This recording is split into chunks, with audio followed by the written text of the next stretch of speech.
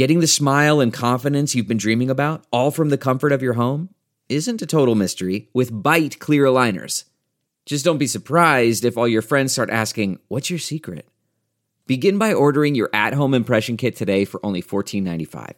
Byte clear aligners are doctor-directed and delivered to your door. Treatment costs thousands less than braces, plus they offer flexible financing, accept eligible insurance, and you can pay with your HSA FSA. Get 80% off your impression kit when you use code WONDERY at Byte.com. That's BYTE.com. Start your confidence journey today with Byte.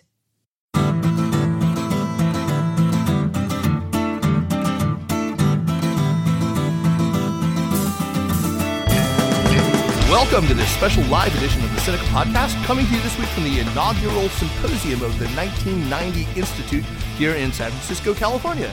The 1990 Institute is dedicated to broadening understanding and building trust between the people of the United States and China through education, philanthropy, and collaboration, just like the Sinica Podcast is, except for the philanthropy part.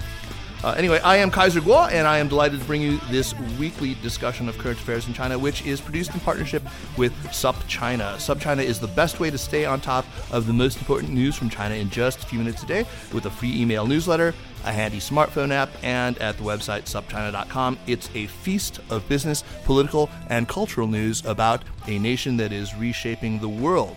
Today, we are going to be talking about an individual who has also been reshaping the world. That person is, of course, Donald Trump.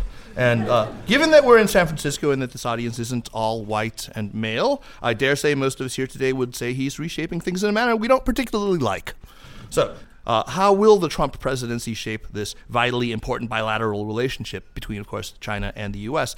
Clearly, it's going to have an impact along several dimensions on the economic relationship, on the economies individually of the two countries themselves, on the global trading system more broadly, on matters of security, of course, on popular attitudes of both Chinese and their attitudes toward Americans and Americans toward Chinese, but also it'll impact attitudes of what people in other countries, in other parts of the world, feel toward China and toward the United States, respectively. So today, to help us understand the challenges that the U.S. and China face under the fine-tuned machine that our president believes his administration to be, we have invited some of the very smartest people I know to share their insights.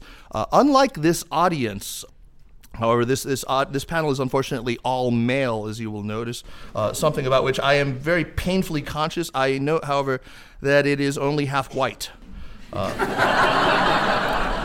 For the record, I really did try. I think Monica and Margaret will attest to the agonized conversations that we had over this topic. I asked them repeatedly to try to include women, but given the caliber of the individuals that were brought on, I trust that you will forgive them, forgive me, and the rest of the day's programming was, after all, a little more gender balanced and will continue to be as the day goes on. So, first up, let me introduce John Pomfret. On my left here, a veteran journalist who served for many years as bureau chief for the Washington Post in Beijing and is author most recently of The Beautiful Country and the Middle Kingdom, a book that I highly recommend. And who, full disclosure, I think it's time to make this announcement. As of 4 days ago, I am delighted to say, my colleague at SupChina, where he is now editor-at-large and will be contributing original reporting to our publication. You should all check out this two-part interview that Jeremy Goldkorn, my co-host, and I did with John about his book, The Beautiful Country and the Middle Kingdom, a couple months back. Great to have you back, John, and welcome aboard, man. Thank you. Let's hear it.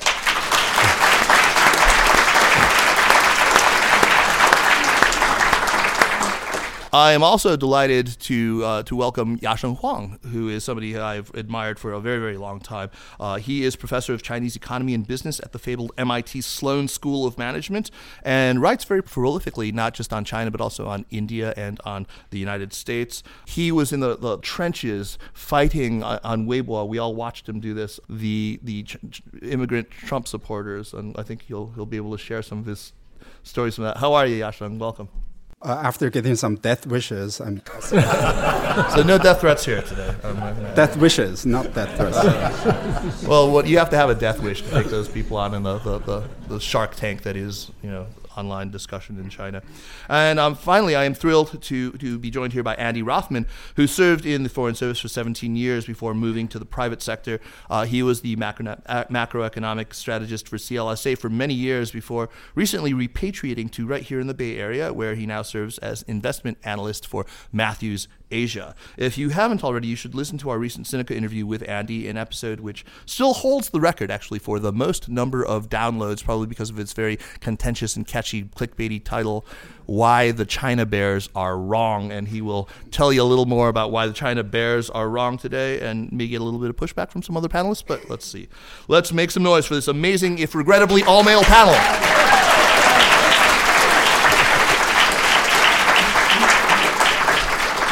So I'm going to turn my first question to John. Why don't you start us off and talk about Trump and his puzzling appeal to many Chinese, and Yasheng can join in here as well, because he was, as I say, in the trenches. Well before the election, it was already quite clear that he had significant support, at least among ordinary Chinese, and that even among recent Chinese immigrants to the U.S., there was considerable enthusiasm for Donald Trump. I know this firsthand is because I wrote about this phenomenon, and when my article was translated into Chinese, I got, if not death threats, then a lot of very angry comments, and I didn't have the death wish either.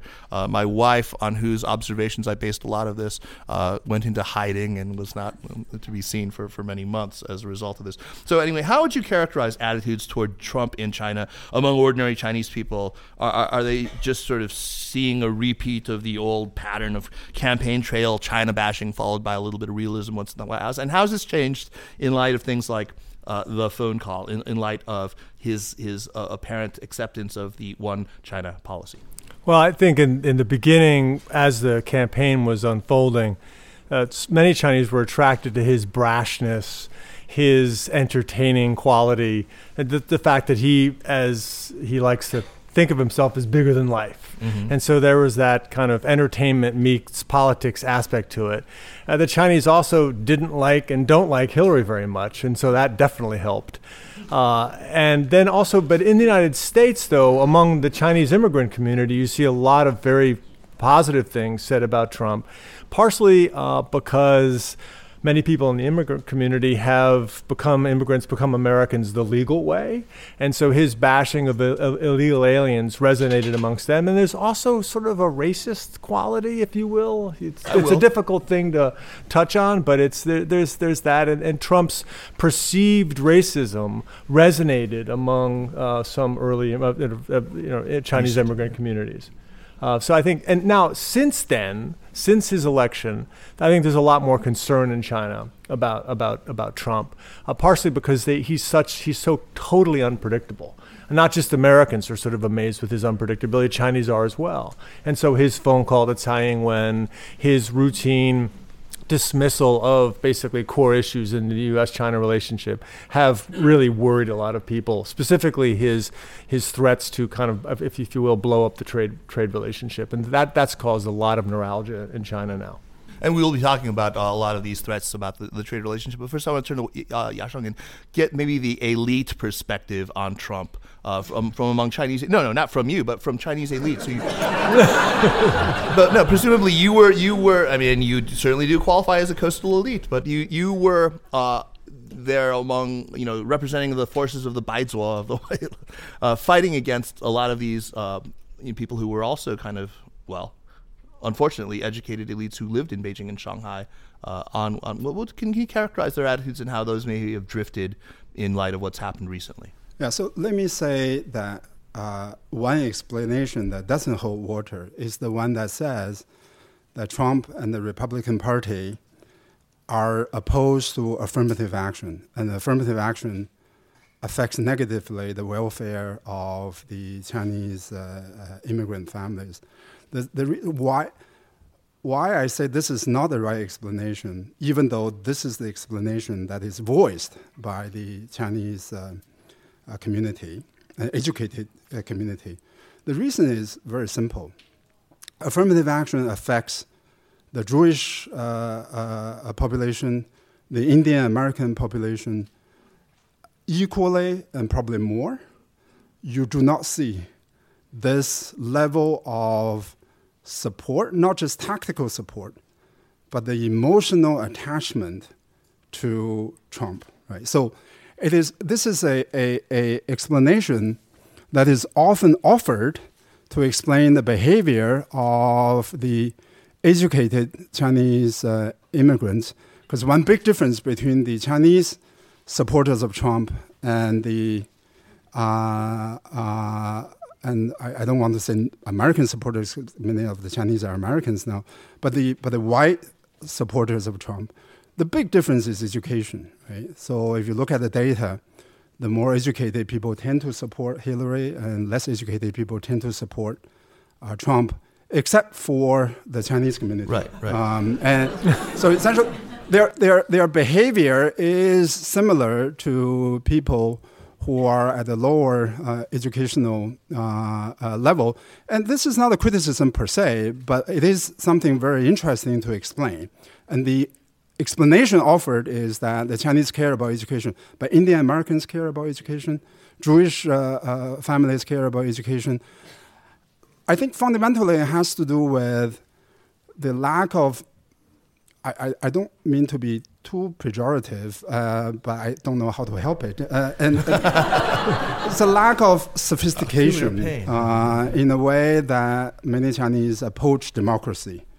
And their view of democracy is a way for my side to gain power. Once I gain power, I demolish the opposition. This is exactly the way that Trump thinks about the function and the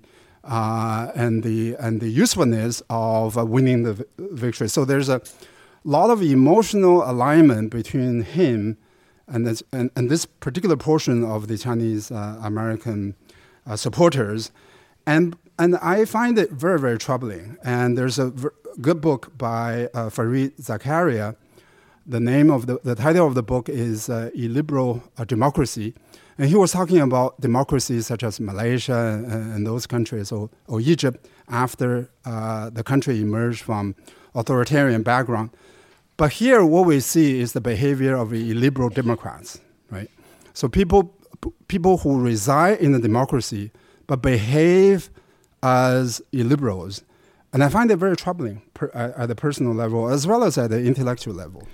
Following the Tsai Ing-wen phone call, the famous Tsai Ing-wen phone call before he actually assumed office, and then with Rex Tillerson's confirmation hearing in which he threatened an actual naval blockade, or practically did, and then, of course, with the Xi Jinping phone call with Trump, have attitudes changed, though, among, and let's talk both about Chinese Americans, first-generation immigrants, and among Chinese elites?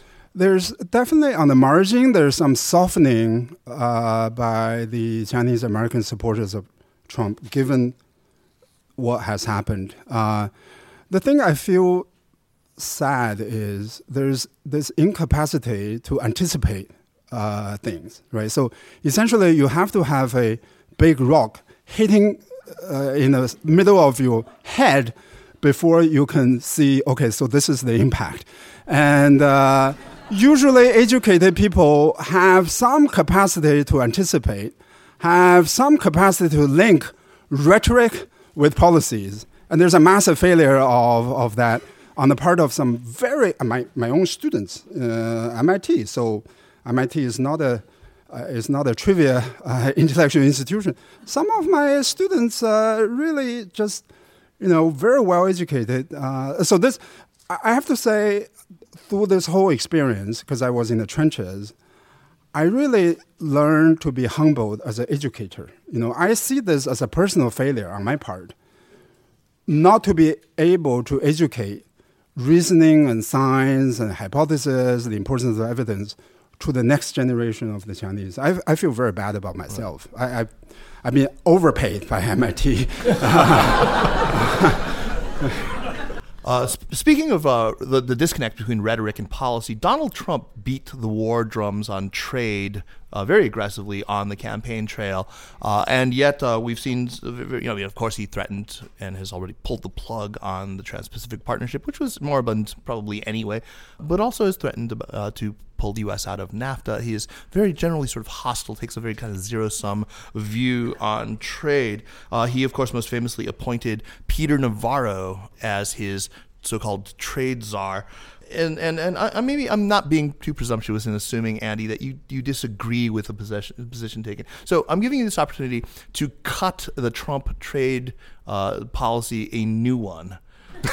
Cut him a new one, Andy. So tell what is wrong with the way on the other side, he has not named China a currency manipulator as he had threatened to do, and has not slapped an across-the-board tariff so far. Is this a disconnect between campaign rhetoric, and actual policy, or do you think that we should take him seriously at his word for what he intends to do on trade?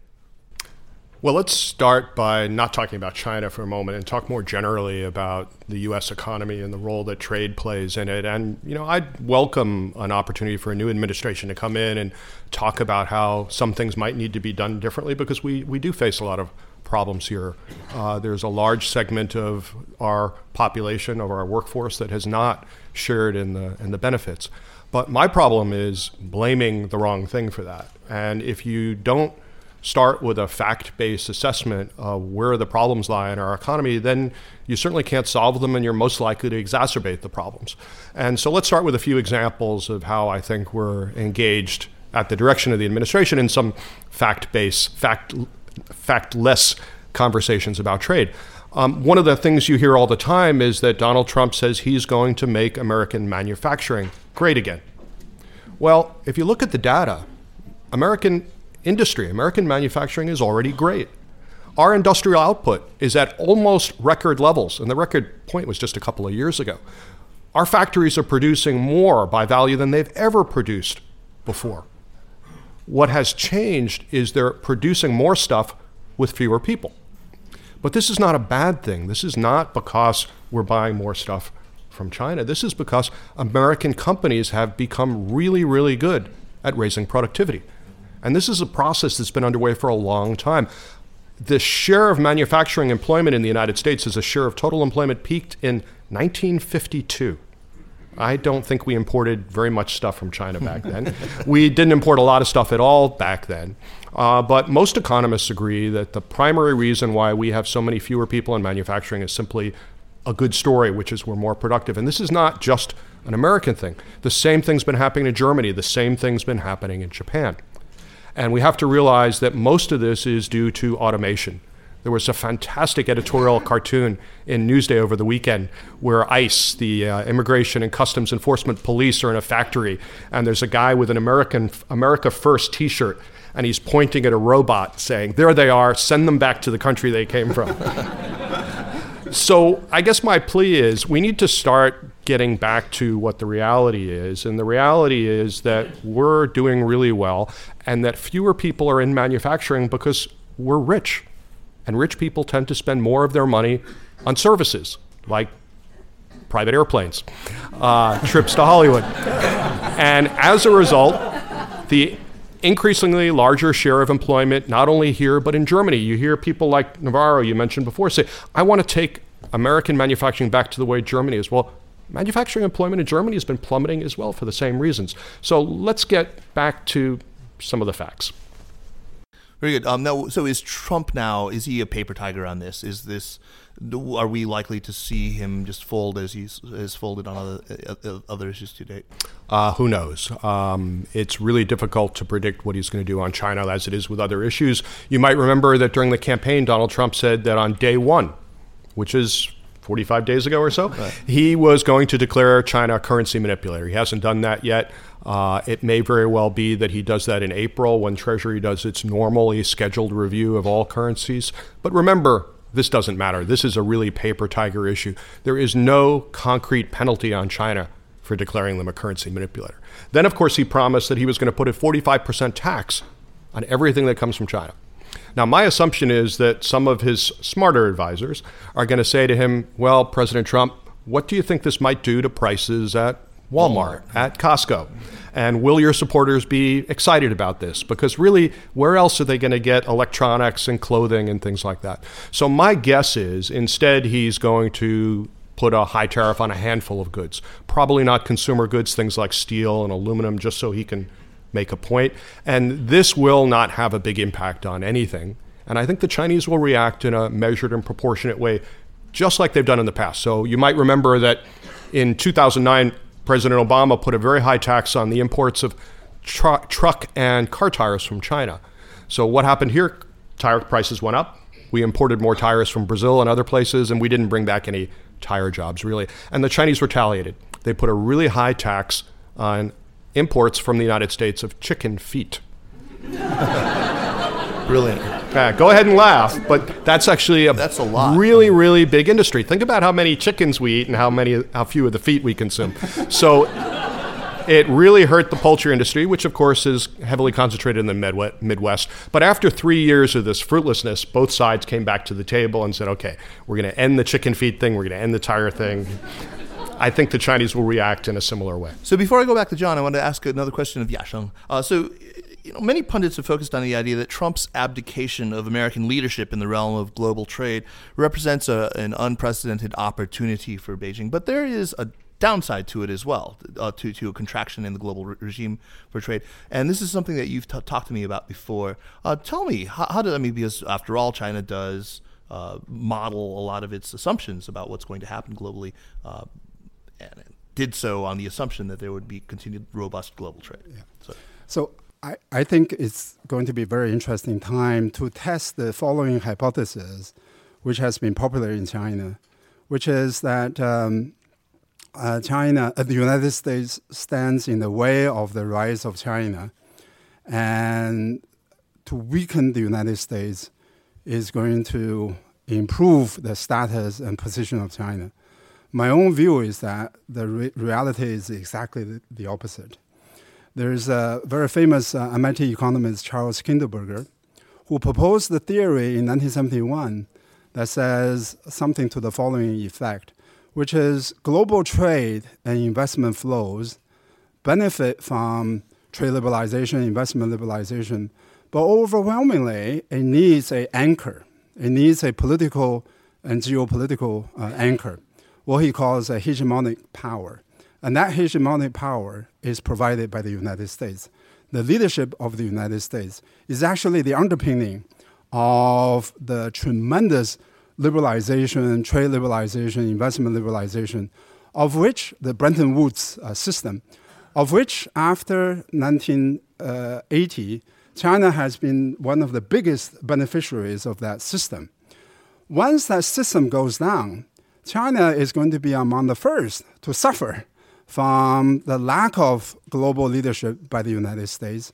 If you look at trade to Chinese GDP ratio, unusually for a continental economy, the ratio is in excess of 40%.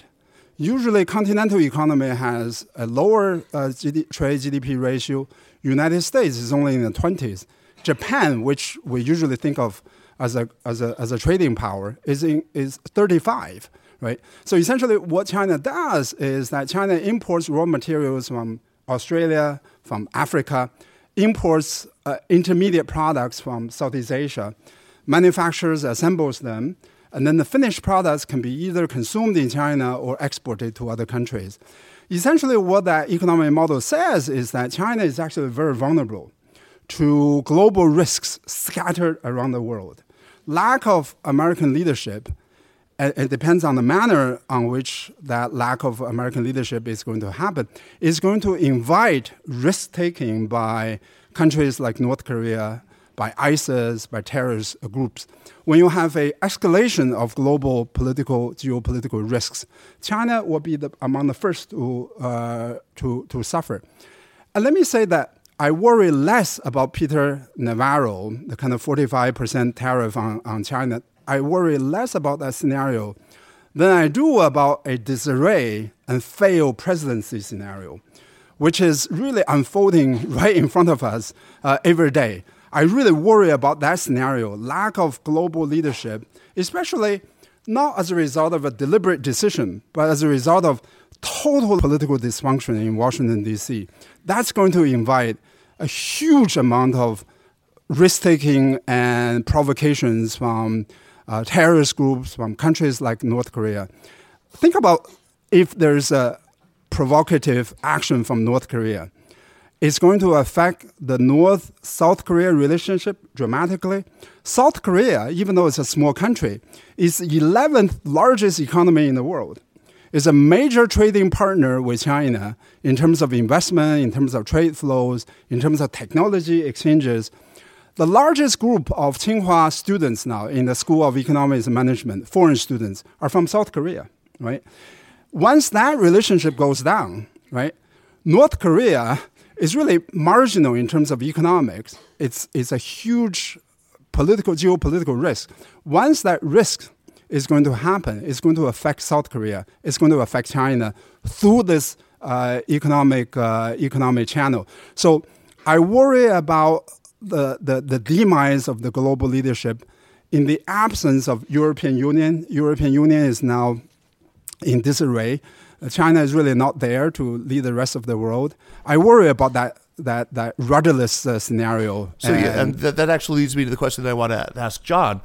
Is it out of fear of this rudderless scenario? Is it possibly out of fear of the kind of collapse scenario that Yasheng just described?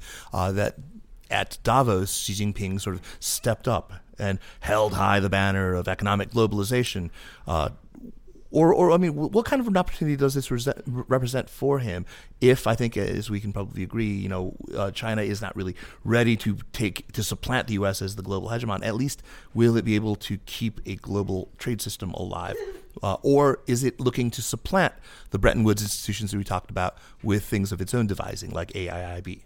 I don't think it's looking to supplant anything at the time being. Maybe in the long term, perhaps. But I think that the Chinese elites, if you will, now, as Trump's administration is rolling out or not rolling out its policies, and they're extremely worried. And so at Davos, you clearly saw Xi Jinping pivoting and raising high, as you said, the banner of globalization, but not so much to replace the United States, but hopefully to remind the United States that China still needs America very much, as much as America needs America itself. And I think that on the surface in China, you have this zero-sum mentality about how the world works. But underneath, in speaking with Chinese elites, you really have also a very clear understanding that they know that they need a strong America in order to continue. And the threat that the Trump administration presents is that an America in disarray would really, and I think actually I agree with Yasheng on the issue of I don't really worry so much about Navarro and his 45% tariff, and I think that's just a lot of rhetorical noise from the campaign. The thing I worry about is the United States that doesn't pay attention to Asia at all, and it is involved in this, did Obama tap Trump Tower,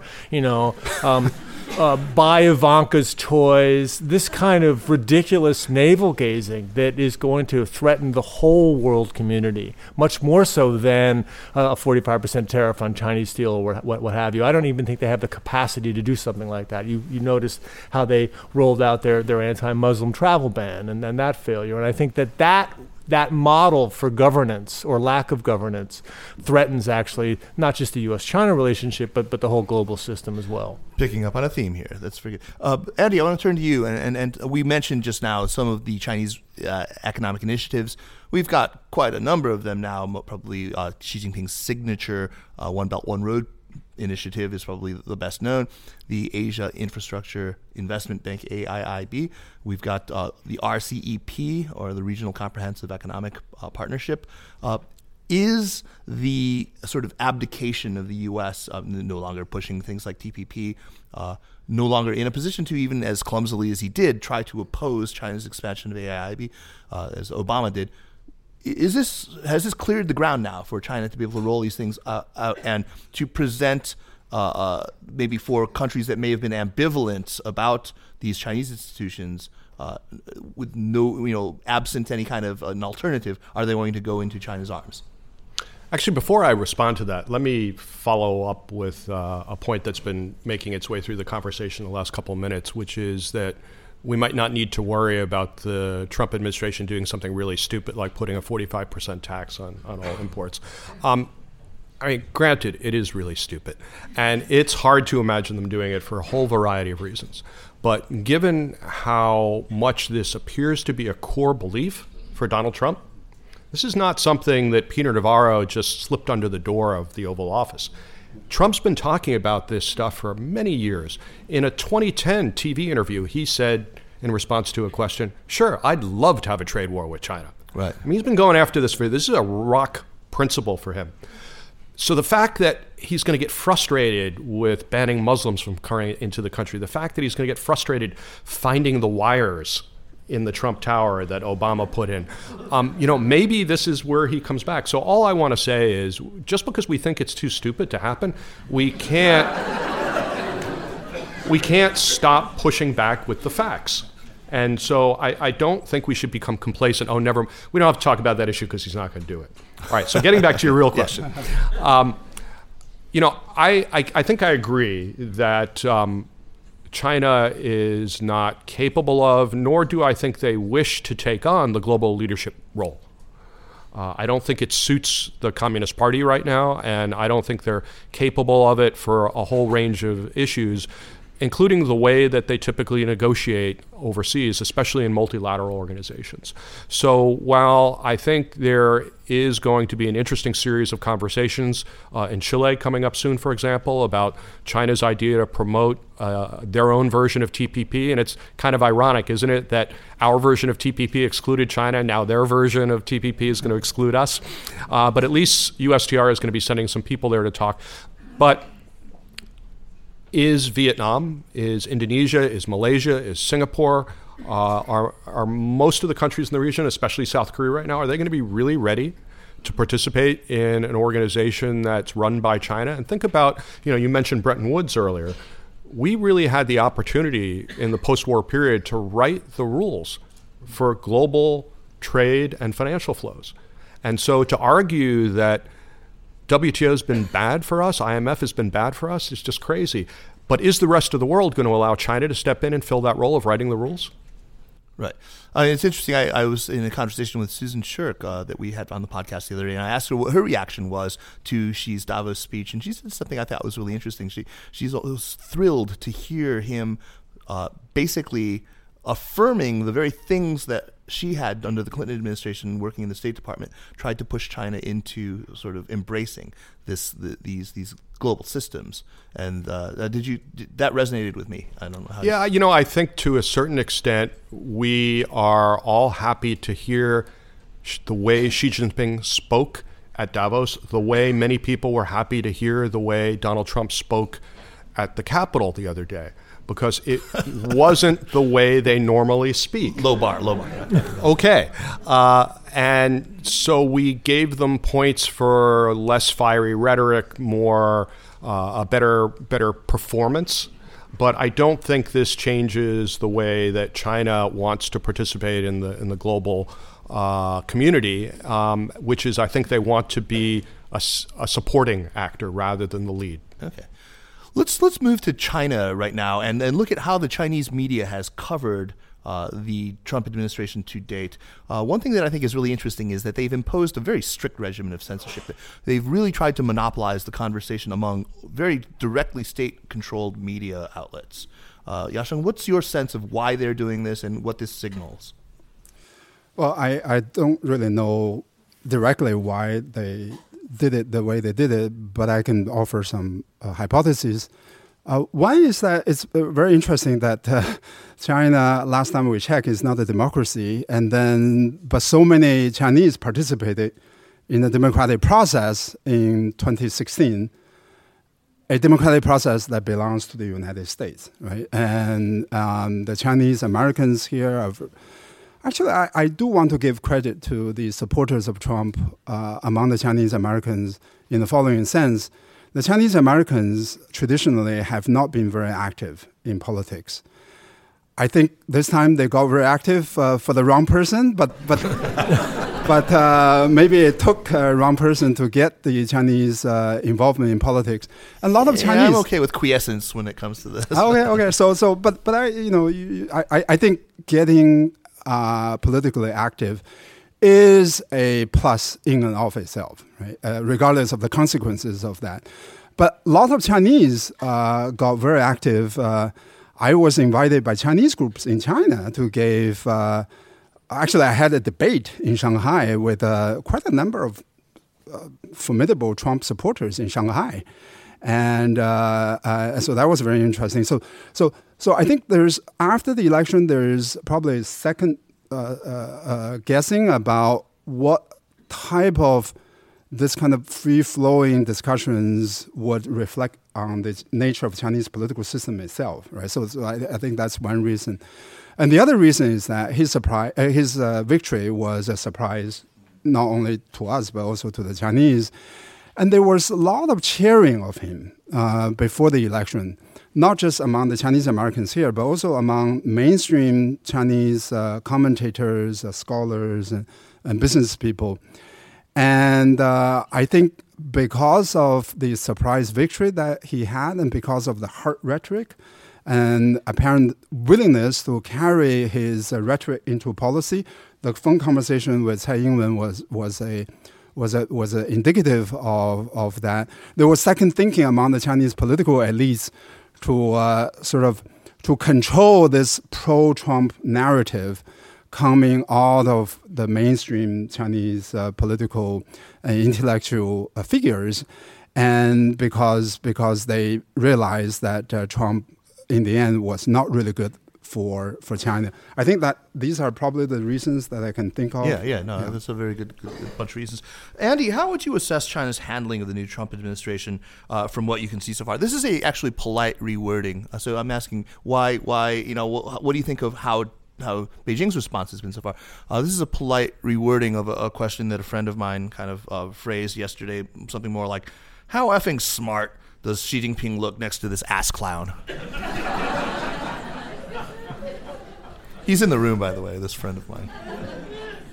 Okay, you'll excuse me if I don't use exactly the same language, but I think it showed a tremendous amount of maturity on the part of Xi Jinping and the Communist Party leadership that they have responded to Trump in a very calm and measured way. They're basically waiting him out to see what he's really going to do because he hasn't done anything that's really important to them yet. But the fact that they're not taking the bait is great, and I think it's a big leap in maturity compared to how they might have reacted 5 years ago or certainly 10 years ago. The Tsai Ing-wen phone call that we talked about is a great example of that. This is kind of a core issue. I don't need to explain that to this audience, I think.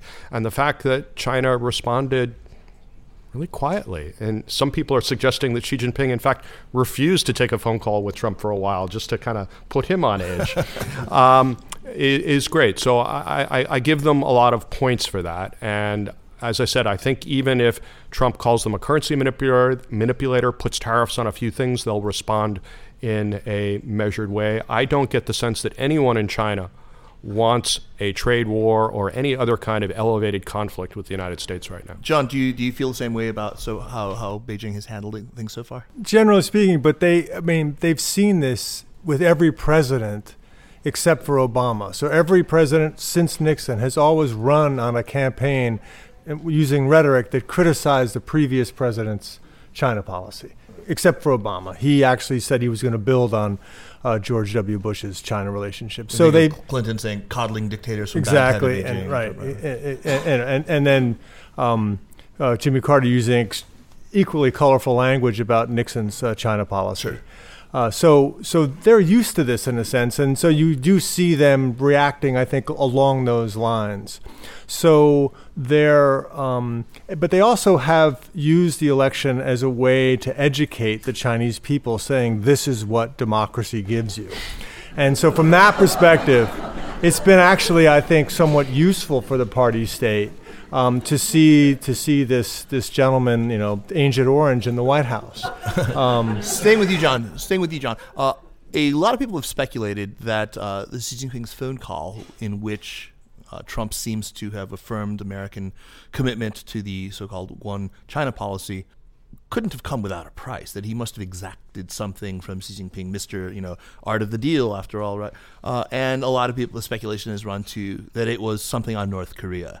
Are we seeing any? Do you buy that? Is that something that resonates with you? Not so much. Okay. But I do think that the Chinese understand that regardless of the administration, there's a sea change in Washington and how Washington views the relationship, and that regardless of what party you belong to, there's a sense among many China watchers in D.C. that the Americans have been played by the Chinese. And the Chinese, I think, are getting that message. And so from that perspective, you see the Chinese being willing, like, for example, Jack Ma didn't go to Trump Tower because he just was in the neighborhood, right? He's not going to go there without approval from some party organization. And so the Chinese are reaching out to the Trump administration and want to figure out things that they can do to, in some way, ameliorate, mollify the Trump administration on the China issue. Because again, they actually, it is their most important foreign relation, and it has been for the last 50 years. Yasheng, are historians going to look back at the year 2016 as some sort of watershed moment that maybe marked the end of the American century and the beginning of the Chinese one?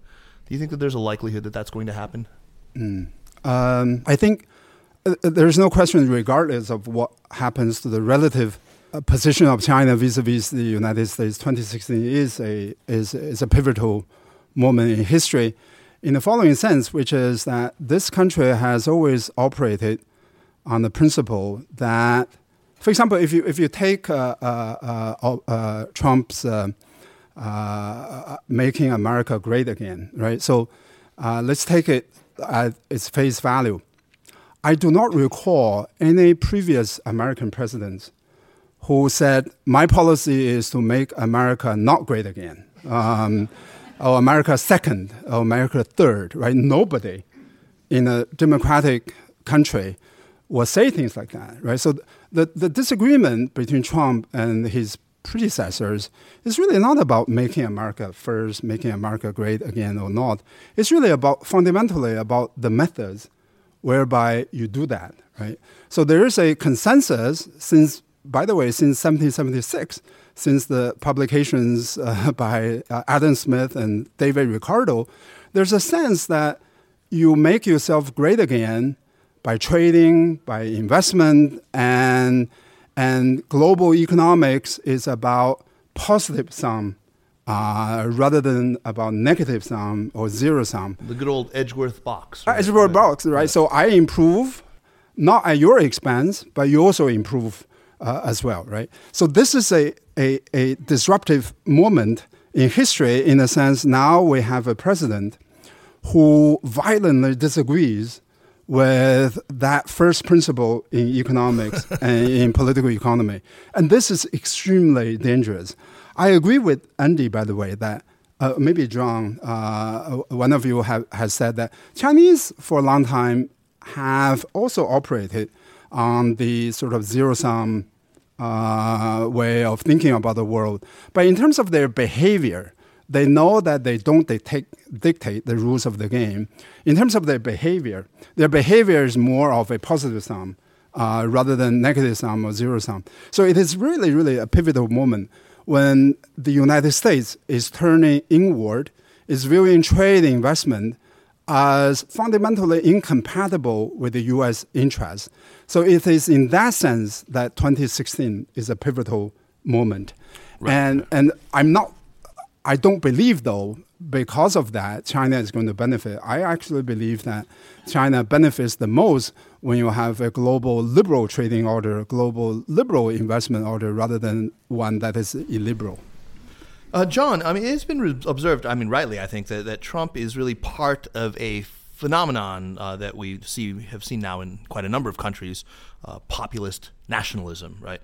It's anti-elitist. It's a rejection of sort of rule by the technocrats, by the experts. It's people like us.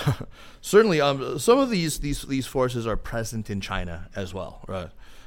But to a great extent, I think they've been kind of contained. Let's talk about the party state's posture vis-a-vis this populist nationalist phenomenon. What do you make of this, both domestically and maybe globally? Is Beijing going to be able to keep the lid on it, or is it going to contain Beijing's ability to lead globally as she seems to want to do?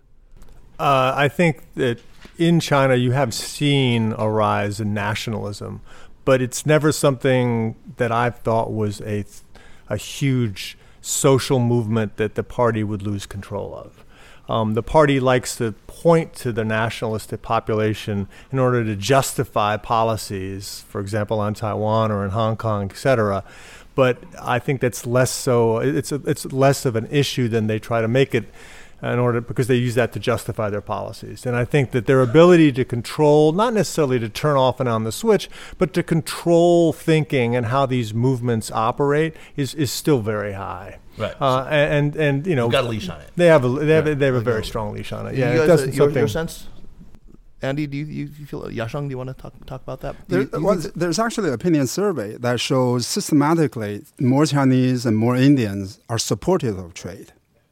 So it's not surprising, because for poor countries, when they are incorporated in the world trading system and they get to export textile and Trump ties, by the way, and the benefits are distributed across the board, right? Because these are essentially in the comparative advantage of China and India to engage in trade. Whereas Andy pointed out, there's a real political dynamic in the United States whereby the labor is losing in the trade. And we can attribute whether or not the laws to the trade or to the technology. But nevertheless, I think the evidence is very clear in terms of the labor income. It has been stagnant since the 1970s. But that's really an issue of domestic political social arrangements rather than the way you manage trade or you manage technology. The fundamental failing of the United States is that while it is opened up to trade and to technology, it has not done a good job in terms of social protection, education, human capital improvement, infrastructure, and things like that. These are all functions of the political dysfunctions in Washington, D.C., rather than a result of the fact there are millions of Chinese and Indians working in the factories. Very well said. Very well said. John, you wanted to add something? So I just wanted... Let's hear that. Very well said. I just wanted to go back to Chinese nationalism for a second. And it's always been sort of popped up as some type of a bogeyman about, you know, the angry China. But when I was living there in the late 1990s, I mean, the most popular athlete in China, in addition to being Yao Ming, but actually more important than Yao Ming, was Michael Jordan. Yeah. And the NBA finals in China, which were aired at 8:30 a.m., had 250 million viewers. And so a country that is closed off to the world, increasingly nationalistic, doesn't have the obsession with the NBA or the Premier Soccer League, for that matter. I think your book, if anything, I mean, if you've read John's book, and I hope you all do, you'll understand the depths of Americophilia that run through the Chinese veins and how that will always be a sort of a curb on, I mean, the most vicious sorts of nationalism. But not just America, also South Korean, Japanese, even. Sure. This is a very globalized country, much more so than, in many ways, the United States. I had originally hoped to do a little moderator mischief here and get these two fighting, because we have a notoriously or famously bullish person, a vanishing breed here on the Chinese economy. But I think we don't really, unfortunately, have time for that today. So I'm going to move to my last question and then ask and get. We do have a couple of questions here from the audience. I'll ask one of them. But first, why don't each of you take a crack at this? Within a realistic framework of what is politically possible, what's the best way for Xi Jinping and for the Beijing leadership to capitalize on the opportunities presented right now by Trump? And we'll start with you, Andy. I think that the main things that have been holding China back from being more of a global player have not come from the United States. Mm-hmm. And the opportunity that Trump provides is marginal at best. I think the problems have been problems created by China. The way they've behaved abroad, whether they're harassing their neighbors like Japan or Vietnam or the Philippines, South Korea these days over the THAAD issue, the way that they're harassing some of their own citizens in places like Tibet or in Xinjiang, leave them in a position where they don't have the credibility to be a global leader. So they need to find a way to modify that own internal dynamic so that they can play that kind of role, which is more commensurate with the economic role that they already play globally. Okay, great. Yasheng, do you want to take a crack? Except I agree with everything that you said. Yes. So essentially, China basically doesn't have anything but maybe a marginal bump from this, and just it takes the opportunity to look inward and see how its own aggressive behaviors abroad.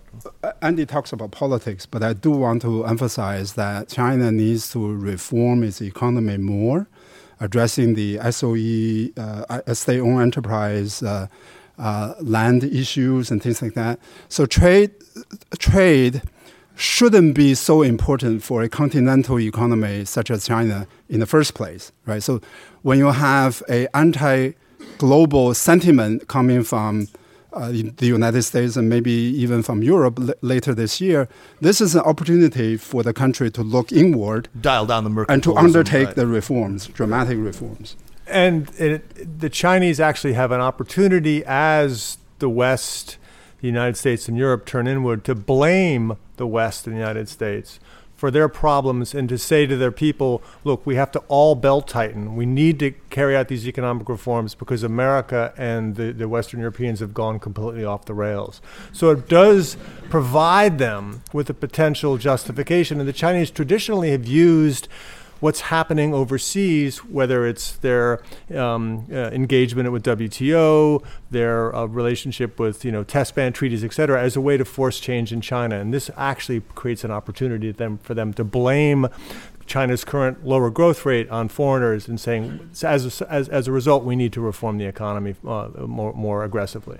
If I may seize my position as moderator to interject my own thinking, what about as a soft power opportunity? This is something where China has had a conspicuous deficit, or it has never been able to project in any way. But isn't this an opportunity to sort of generate goodwill in other parts of the world?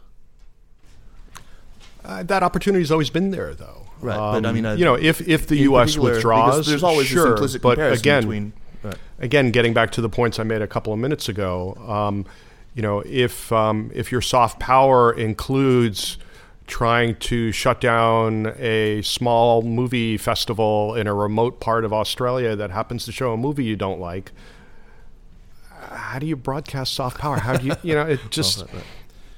Great. I want to move to a couple of questions from the audience. We have one from Linda here. U.S.-China, you can sort of put your hand up and whoever wants to grab this one, just one of you. U.S.-China relations are always rationalized and justified in economic terms. How can we better steer the rationales toward cultural and more humanistic aims instead, or more often? A better world cannot just come about because people are making more money. And we have a couple of economists here, so we'll leave them out of this and turn this into John. So how do we improve cross-cultural understanding? Well, one of the issues is culture-free presidency. Right. Well, one of the issues is to get more. I mean, there's no problem getting Chinese interested in the United States. There is a problem getting Americans interested in China. And so, how do you do that? And so, the 100,000 strong proposal from the Clinton administration, Obama administration, failed miserably. Well, I don't know about that. I mean, they hit their numbers, didn't they? Well, I mean, if you consider like 3 days in Beijing as part of the 100,000 strong, then you've made your numbers. But it was, we can talk about that later after the show. But I think that the reality is that it's been a challenge to get more Americans. And Stanford shut down their program in Beijing recently, and the enrollment in China-related programs in U.S. universities are down, and that's an issue. Partially because you do see a closing of the American mind on China-related issues. It's not Prague anymore. Beijing is not as cool as Prague was, and it's become more difficult in that sense for Americans to embrace the China story.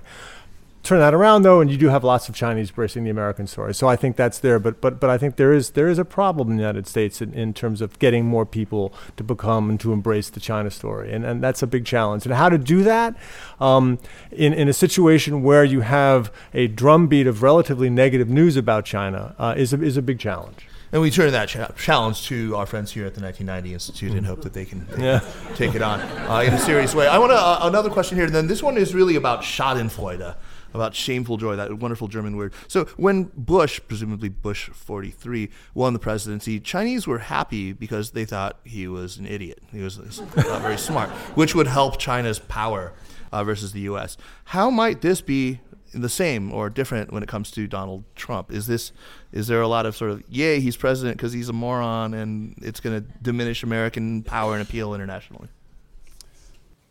Okay. So I actually think that, so John made that point about Clinton criticizing China during the campaign, and then Bush did the same. But I think we have a real difference here. The difference is the following. When Clinton criticized China and during the campaign, he was doing it maybe out of his own belief, and maybe he was doing it for political convenience. But one thing that separates Clinton from Trump, other than many, many other things, is that Clinton had a like 70 positive, IQ points. Well, Clinton had a positive sound view of the world, right? So he was expanding NAFTA. He was expanding. Expanding the United States' participation in global trade investment order. So he didn't reject the entire ideology of free trade or free-ish trade or fair trade. He didn't do that. So in that context, he criticized China. And that criticism probably was more consistent politically, but less consistent in terms of with his economic philosophy. Whereas Trump, to the extent the person had any philosophy at all, it was all actually consistent, right? So his criticism of China came from this larger rejection of global trade, right? So I view Trump's threat to impose a 45% tariff on China as more credible than what Clinton said during the campaign. So earlier I said that I don't worry about that. I don't mean I don't worry about the policy per se. All I'm saying is that he was probably going to be preoccupied with all these disarray and childish plays that he didn't even have the time to. By the way, the opportunity to declare China as a currency manipulator, that comes in April, when the Treasury Department does this annual review of the currency policies of China and other countries. Once the Treasury reaches the conclusion that China manipulates currency, then the White House has no choice but to impose tariff. Punitive right? So it's not a discretionary thing. It is almost automatic. That's why Obama had tried to massage the way that Treasury Department manage that process of that research process. So I do believe that the threat is actually credible because it's consistent with a larger framework of Trump's philosophy. Andy, last comment to you before we wrap up here. Yeah, well, first, just let me comment briefly on the currency manipulation thing, because I think that Donald Trump is going to be very surprised if someone reads aloud to him the law. We actually have a law in the United States on foreign currency. I'm not suggesting he's going to read it. But the law actually says that once the Treasury Secretary declares a current country to be manipulating the currency, and we haven't done this in 20 years, the law says that then kicks off a 1-year period of negotiation. No penalties whatsoever for 1 year. In fact, the law, which actually says 1 year of enhanced bilateral engagement. Now, during like a good thing. during my diplomatic career, I participated in a lot of trade negotiations, including with the Chinese. I don't know what enhanced negotiations are unless we're going to waterboard the central bank governor of China. I don't know. But the other important point is that under the law, after 1 year, if the Chinese don't do what we want them to do, and in fact, they're manipulating their currency today to help us. That's a really important point. They're sitting in China going, what, you want us to stop? If they don't, after 1 year, do what we want, then the penalty under the law is that the U.S. Overseas Private Investment Corporation, OPIC, must stop insuring American companies operating in China against political risk. So you're basically screwing American companies, not China. But on top of that, after Tiananmen in 1989, Congress banned OPIC from doing any business in China. So the one penalty under the law that would matter has already been in place since 1989. The other last penalty is that Donald Trump gets to call the IMF and say, I really want you to keep a close eye on the Chinese. Sounds like this thing really has teeth. Well, I don't know about you guys, but I feel very much enhanced by this conversation. Let's give it up to this terrific title, John Pomfret, Yao-Sheng Huang, Andy Rothman. I'm Kaiser Kuo. I have a little bit of text I have to read. The Sinica Podcast is powered by SupChina and is produced by Kaiser Kuo and Jeremy Goldkorn. Special thanks to Monica Lee and to Brian Huang and to Margaret Connolly, who invited me here and took care of absolutely everything.